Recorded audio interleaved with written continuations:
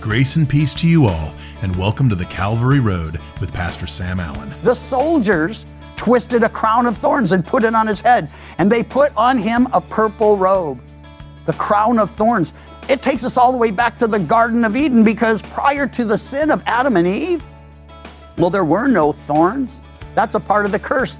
And it's worth noting, Jesus is wearing a sign of the curse upon his head as they twist that crown of thorns. Only with Jesus.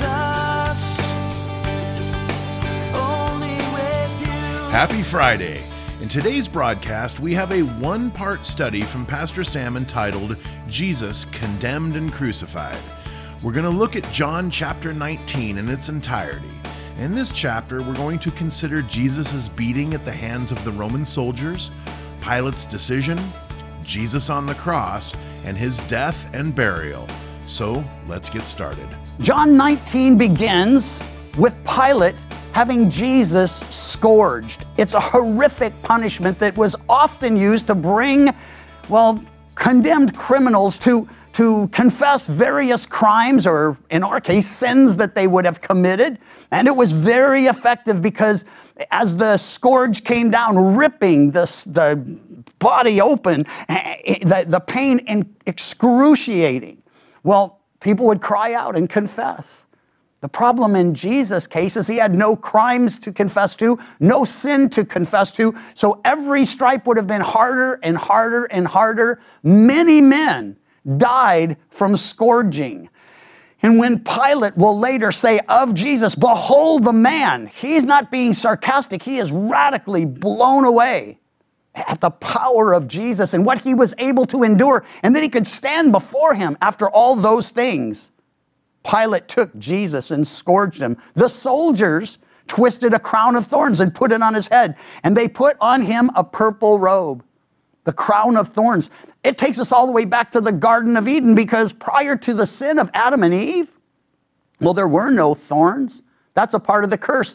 And it's worth noting, Jesus is wearing a sign of the curse upon his head as they twist that crown of thorns and put on him a purple robe. Then they began to say mockingly, "Hail, King of the Jews." They struck him with their hands. One of the gospel writers tells us they blindfolded him and then blindsided him, saying, "Hey, you're a prophet. Tell us, who's hitting you?"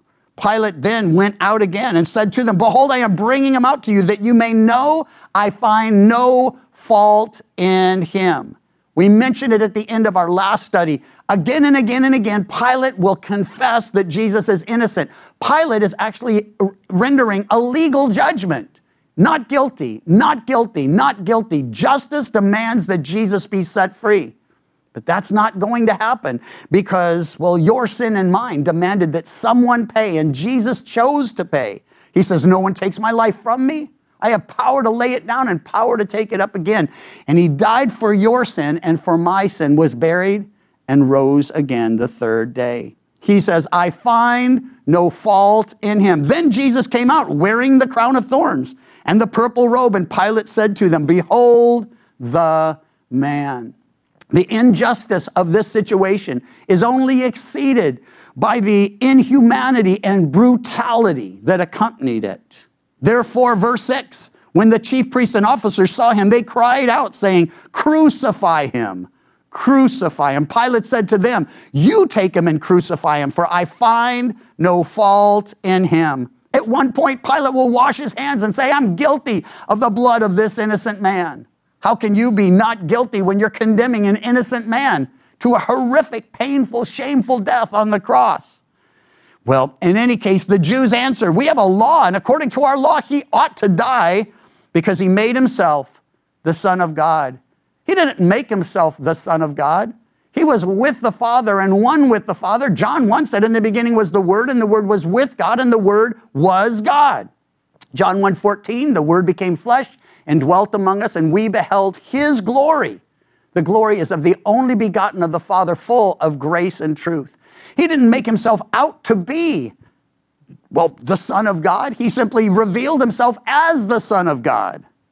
The Word became flesh and dwelt among us. We beheld his glory. Therefore, verse 8, when Pilate heard that saying, he was more afraid. Note, Jesus is fearless. He marches into Jerusalem knowing what would happen to him. He approaches those who are arresting him in the garden, advancing toward them, not running from them, not hiding from them. Jesus confronted them, said, I am, and they fell back.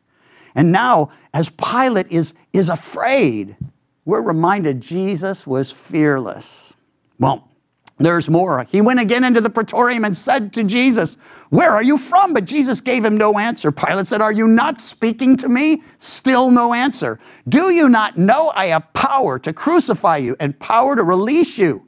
Jesus answered, you could have no power at all unless it were given to you from above. Therefore, the one who delivered me to you has the greater sin. From then on, Pilate sought to release him, but the Jews cried out, saying, if you let this man go, you are no friend of Caesar's. Whoever makes himself a king speaks against Caesar. And when Pilate therefore heard that saying, he brought Jesus out and sat down in the judgment seat in a place that's called the Pavement, in Hebrew, Gabbatha. And it was the preparation day of the Passover, about the 6th hour. And he said to the Jews, behold your king. He already said, behold the man. He already declared him not innocent. Not guilty. Now he says, behold your king. But they cried out, away with him, crucify him. Pilate said, shall I crucify your king? The chief priest answered, we have no king but Caesar. What tragic words from the mouth of one who was representing the King of Kings and Lord of Lords, or was meant to. Jesus stands before them, and they're yelling, crucify him. We have no king but Caesar. Listen, then he delivered him to be crucified, and they took Jesus and led him away. So important to process this. They condemned an innocent man, but he doesn't condemn them. Why? He didn't come to condemn, but that we might be saved through him. He knew men were already condemned because the wages of sin is death. The law condemns every man because no one but Jesus ever kept it. And those without the law are condemned by their own conscience. And God's given every man and every woman and every boy and every girl a conscience. So when we sin, even if we've never heard the word or been told that's wrong, we know internally that what we're doing is an offense. What we're doing is wrong. Jesus didn't come to condemn, but to save, because we were all already condemned and in need of a Savior. Well, again, last time Jesus advanced toward the enemy, and I'm reminded that during this worldwide crisis, first responders, those in the medical field, the doctors, the nurses, the paramedics, our firemen, and our Army and Navy and Air Force, the military, around the world, all of these advanced into the danger. Just last year, we saw all of Paradise, our sister city, up the hill burn. And as people were running away and doing all they could to escape, firemen were moving into the fire. And I want to say that Jesus had that kind of passion. And we should be thanking God for every one of those first responders, for every paramedic, every nurse, every doctor today who are putting themselves in harm's way on behalf of people they don't even know.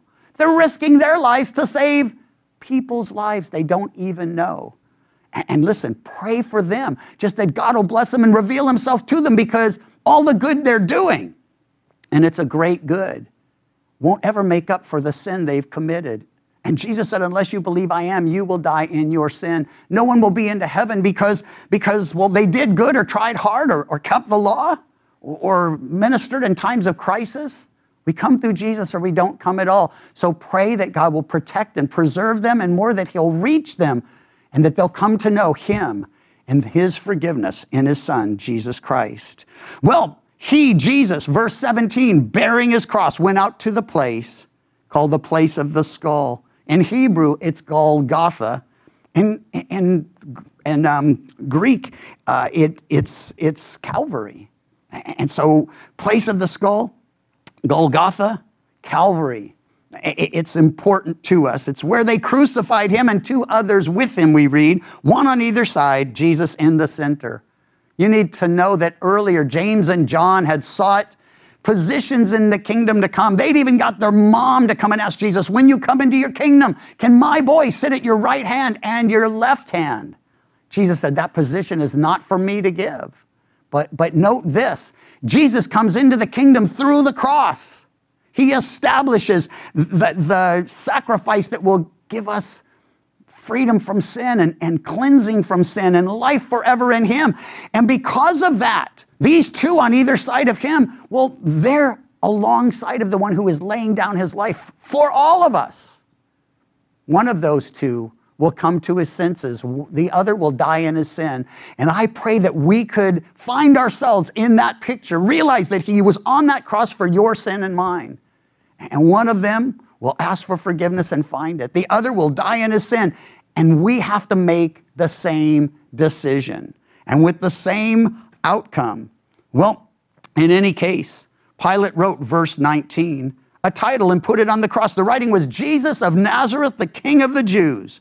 And many of the Jews read this title, for the place where Jesus was crucified was near the city. It was written in Hebrew, Greek, and Latin. Therefore, the chief priest of the Jews said to Pilate, do not write the King of the Jews, but that he said, I am the King of the Jews. Pilate, for once, stands up and says, what I've written, I have written. Then the soldiers, when they crucified Jesus, took his garments and made 4 parts, to each soldier a part, and also the tunic. Now the tunic was without seam, woven from the top in one piece. And they therefore said among themselves, let us not tear it, but cast lots for it, whose it shall be, that the scripture might be fulfilled, which says, they divided my garments among them, and for my clothing they cast lots. Therefore the soldiers did these things. Listen, these soldiers were absolutely unaware of prophecy. They weren't trying to fulfill prophecy. They were just doing what they always did, what come natural to them. But get this, God didn't have to force their hand. No, he foretold what would happen because he foresaw it. He knew that they'd gamble for the clothing. And in Psalm 22, you'll find these things written in graphic detail, so many prophecies fulfilled as Jesus was heading to the cross and crucified on the cross and buried after and then risen again the 3rd day. Well, that reminds me to remind you, there are 4 gospels, and it's important because none of the gospel writers give us all the things that Jesus would say from the cross. There are 7 in all. Luke was first, and I'm going to walk you through these 7. They will be the heart of our passage and our study today, so pay close attention. In Luke 23:34, for you note jotters, Jesus said, Father, forgive them. They know not what they do. It's so powerful because the very first utterance is to the Father on behalf of those sinners, not just the 2 on each side, but those who handed him over, those who crucified him. He prays for their forgiveness, and in doing so, he prays for our forgiveness. But he's not just hoping the Father will forgive. It's not the Father's will any perish, but all come to repentance. So Jesus is praying, Father, forgive them, and he's making that forgiveness possible by paying the penalty for your sin and mine, for their sin and ours. Luke 23:39, a little later in that same chapter, one of the criminals who were hanged blasphemed him, saying, if you are the Christ, save us and yourself. But the other answered, rebuking him, saying, do you not even fear God, seeing you are under the same condemnation? And we indeed justly, for we receive the due reward of our deeds. But this man has done nothing wrong. Listen to what's taking place. The other gospels make it clear both of them had blasphemed him, but one comes to his senses, one repents of that sin, and he confesses his guilt, Jesus' innocence, and then he says, remember me when you come into your kingdom. Lord, remember me. Acknowledging him as Lord, asking him to remember him when he comes into his kingdom. Listen, it's so important because he has had a change of heart and a change of mind, and he's on a cross paying for, well, a crime he deserved to die for. He confesses that. He confesses Jesus didn't belong on a cross, but he believes that Jesus can save him from his sin. And Jesus says to him, and would be saying to you if you come to your senses and you confess you're guilty and he's holy and you ask for him to remember you and forgive you, assuredly I say to you, today you will be with me in paradise. John 19:25, we find the third.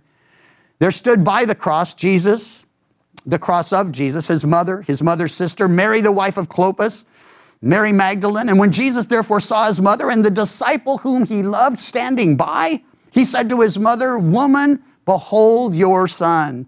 And he said to the disciple, "Behold your mother." And from that hour, that disciple took her into his own house. He entrusts his mother into John's care and John into his mother's care, knowing they will need each other.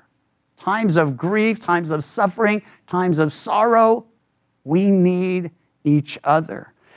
Well, John 19:28 brings us to the fourth. After this, Jesus, knowing all things were now accomplished, that the scripture might be fulfilled, said, "I thirst."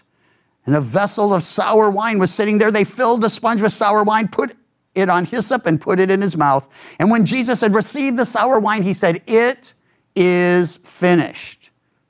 It is finished. The words literally mean paid in full. What he came to accomplish couldn't be accomplished simply by being born into this world as one of us or living sinlessly in it. He had to die for our sin. So he was born miraculously, he lived sinlessly, he died vicariously, and he rose again victoriously. Father, he'll say, into your hands I commit my spirit. But first, bowing his head, he gave up his spirit, we read. Luke adds this, and he gives us the seventh. I'm thinking these two follow in quick succession. I thirst, it is finished. And the sun was darkened, the veil of the temple torn in two. And when Jesus cried out with a loud voice, he said, Father, into your hands I commit my spirit. And having said this, he breathed his last. Listen, it is finished. Father, into your hands I commit my spirit. He began petitioning the Father, Father, forgive them, they know not what they do. And he concludes saying, Father, I'm putting myself in your hands. And he breathed his last. Yet another reminder, they didn't take his life from him. He had power to lay it down and power to take it up again. We see it again and here in verse 31 as we continue. Therefore, because it was the preparation day, that the body should not remain on the cross on the Sabbath, for that Sabbath was a high day. The Jews asked Pilate that their legs might be broken, that they might be taken away. And the soldiers came and broke the legs of the first and the other who was crucified with him. This would speed their death because they'd no longer be able to push themselves up to get a breath. And so they come to Jesus. They saw that he was already dead. Why? He said, Father, into your hands I commit my spirit. He breathed his last. No one took his life from him. He laid it down willingly. So they came to Jesus and they saw that he was already dead. So they did not break his legs. Important. One of the soldiers pierced his side with the spear. Immediately, blood and water came out. And he who was seen and testified, and his testimony is true, and he knows that he's telling the truth so that you may believe. He said the very same thing right before he raised Lazarus from the dead, that you may believe. And here he's saying it before breathing his very last. John is testifying to the things that Jesus just did and just said. And in fact, he's going through his whole gospel. And we'll see it when we get into the next chapter. These things, by the way, verse 36, were done that the scripture should be fulfilled. Not one of his bones should be broken. And another scripture, they'll look on him whom they've pierced. So every one of these things foreseen and foretold by the Lord. After this, Joseph of Arimathea, being a disciple of Jesus, but secretly for fear of the Jews, asked Pilate that he might take away the body of Jesus. Pilate gave him permission, so he came and took away the body of Jesus. Nicodemus, who first came at night to Jesus by night, also came bringing a mixture of myrrh and aloes, about 100 pounds. And they took the body of Jesus and bound it in strips of linen with the spices, as the custom of the Jews is to bury. In the place where he was crucified, there was a garden, and in the garden a new tomb, in which no one had ever been laid. Nicodemus, along with Joseph of Arimathea, sat on the council that condemned Jesus to death. No doubt voting no, or at least refusing to vote. But now they're not worried about people realizing they're followers of Jesus. They will live the rest of their lives in the light, making sure people know. So they fearlessly come. They ask for the body. They tend to it. And by the way, from this point on, until we see Jesus resurrected, they never say just Jesus. They say the body of Jesus. Why? They weren't burying Jesus. He was already in spirit and beyond all of this. As the body without the spirit is dead, so faith without works is dead, James will tell us. But note that first part, it's true. When the body and the spirit are separated, man is dead. And Jesus died for our sins. And he'd already said, today you'll be with me in paradise. To one of those who found a way to believe that he too could be forgiven. And I pray today you also will find a way. Listen, we'll see this next time in John 20, but I want to read it to you. John 20, verse 30. Jesus did many other signs in the presence of his disciples, which are not written in this book, but these are written that you may believe that Jesus is the Christ, the Son of God, and that believing you may have life in his name. John will tell us in 1 John 5:11, this is the testimony that God has given us eternal life, and that life is in his Son. He who has the Son has life. He who does not have the Son of God does not have life. These things I've written to you who believe in the name of the Son of God, that you may know that you have eternal life, that you may continue to believe in the name of the Son of God. So I have a couple questions for you, and then I'm going to pray for every believer here, that every believer would be strengthened in, your faith. That you'd be encouraged that God, as Pastor Jacob shared, he's still on the throne. He's not finished with us, and nothing can happen to us that doesn't go through the lens of his love and mercy for us. All things working together for good. And if you're like, how could such a horrific time in history, the whole planet infected with this deadly virus, how can any good come from that? Hey, people are coming to Christ, and believers are beginning to live for Christ who've been backslidden or just asleep in the light. God is at work in you if you know him, and he wants to work through you. He wants you to encourage those who don't know him, and he wants us to encourage one another, those of us who do. So the question is, do you have Jesus? And does he have you? If you're his, serve him, represent him, share him, love people on his behalf, and boldly, lovingly proclaim the good news that he died for our sins, was buried, and rose again, that there's forgiveness and life eternal in our Lord and Savior Jesus. If you've never given your life to him, can I ask you today to consider your mortality? You may live another 20, 30, 40 years. You may die tomorrow. We have no way to know what will happen tomorrow, but we can know where we will be when it happens. If you give your life to the Lord, again, you will stand before the Father, accepted by him, acceptable to him in his Son, Christ Jesus. And if you die without Jesus, you will die in your sin and forever be separated from him. In today's message, Pastor Sam pointed us to Psalm 22.